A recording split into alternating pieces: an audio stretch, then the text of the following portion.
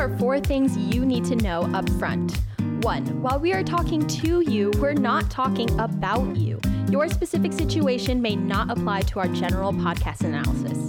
2. The info we're using came from sources we think are reliable, but their accuracy and completeness are not guaranteed, not even by the companies issuing the data. 3. You cannot rely on the past results of any investment for future performance. The past is never exactly repeated, so past results can never predict future performance with any reliability.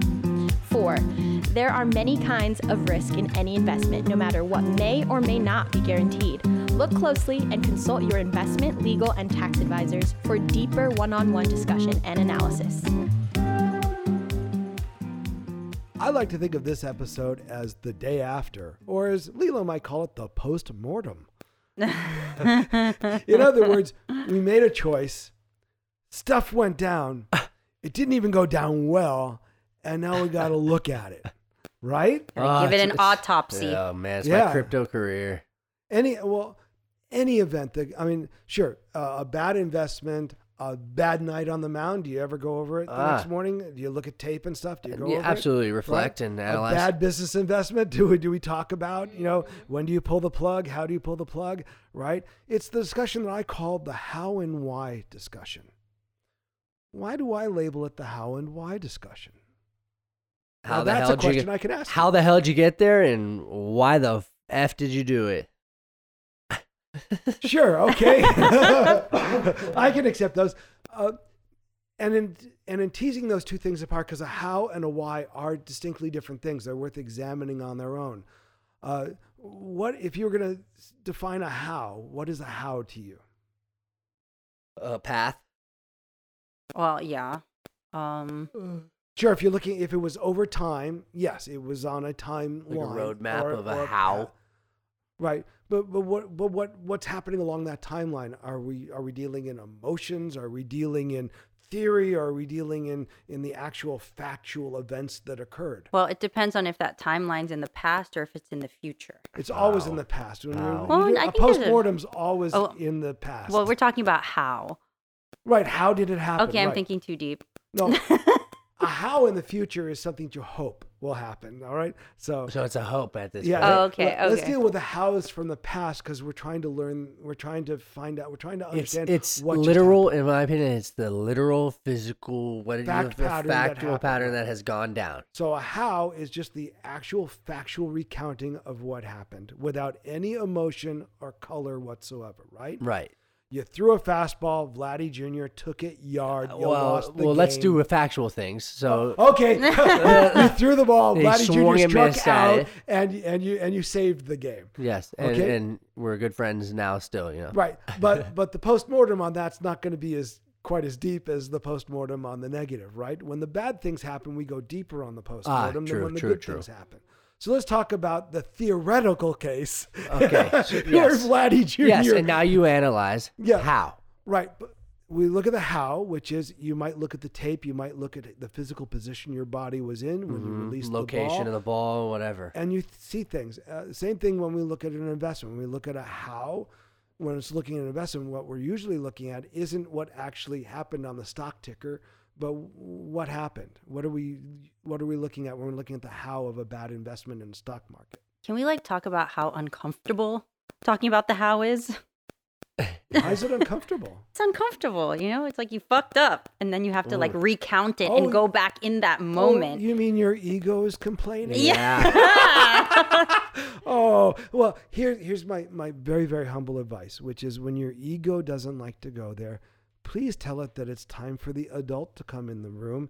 It's going to be okay. We're going to look at it. We can make mistakes. We're human beings, which means we're all part normal, part idiot, and part genius, right? We just don't know what they all are. Except in my case, I'm mostly idiot.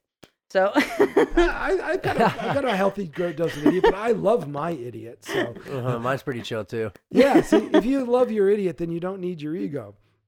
Ooh. This is life advice also. It is. It really is. It really is. But let's get back to that how, though, okay? The uncomfortableness of the how, if you can put your ego aside, it's really important, because if you can't, you're not going to get through the why. If you can't get through the how, you're never going to get to the why. So in an investment, the how for us, I'm just going to skip to it because we're spending too much time on it. It's reading the results that the company's just announced. Usually a bad how has happened. We thought the company was going here. It ended up there. They cut the dividend or they lost a crucial piece of business. Right. We care about what just happened. The dividend got cut by X. We don't think it's a good investment or we're going to stick with them because now we're going to go into the why. I think there are two kinds of why in the world. Any guesses as to what they might be? The reasoning behind the how. So how is the Well, why is always reasoning, sure. I would submit to you that reasoning has two functions. It's Elaborate. Either logical, like All right. I'm standing over you with a sword saying, why didn't you salute me properly? Your why might include seeking my forgiveness. It might primarily be about seeking my forgiveness. In other words, you're forced into the why. You want to give me your heroin of your morphine shot into my arm of why I should be not so focused on your how, but on your poor empathy, sympathetic why. Okay. Right? You're saying basically you think you're going to crush it or the... Oh, sure. We thought we were going to crush it. We don't make an investment. Or you're forced into thinking you're going to... No, we always make an investment based on the idea that we think we're going to crush it. We think we've analyzed it right, but there's risk, right? And now Mr. Risk has come for a visit and said, cut your dividend. And we're sitting there going, whoa, how did that happen? Okay, we see it in the results, right? We see, okay, they messed up. I'll give you a good example. I had a timber trust called Catchmark Timber Trust, and they had a joint venture with another company to manage the timber. And they were touting how great this $32 million investment was going to be for the dividends. They ended up leaving the joint venture, having lost $27 million and cutting the dividend in half. That's a really bad how, isn't it? Yeah. Yes. Right? And then when management came out and said, we think this is a positive deal for the company, I'm like, whoa, I'm out the door, right? Because I don't trust management anymore because their why didn't make sense to me. It wasn't good heroin, and it didn't explain to me the reasoning in a way that I was going to learn something positive, which is the other part of why. Why can be used to learn the lesson. Why is used for two things. It's used to ask forgiveness. Why didn't you walk the dog? My leg hurt, honey. That's forgiveness. Why didn't you walk the dog? Because he took a shit in the corner already. I think his bowels are empty. Is a learning experience. We should have done it earlier, right? Right. What did we learn from that why? Should have gotten him out when he was pacing around, right? Two kinds of why. So what I want to submit to us that's important as investors when we look at the day after something's bad happened in our portfolio, we want to understand, how did we get here? Well, we got here because we thought we had a good investment, but the company messed up some way, right? Now, did the company mess up or did we mess up? I think we did by even getting into it with them by not. How about we both did? It depends. How about we all own it? Yeah. I'm going to own it. If I made the call, I'm going to own it. I missed it. I didn't see, like with Catchmark, I didn't see they were going to blow. I'm not close enough to the business day to day. I couldn't have seen it. I was relying on management.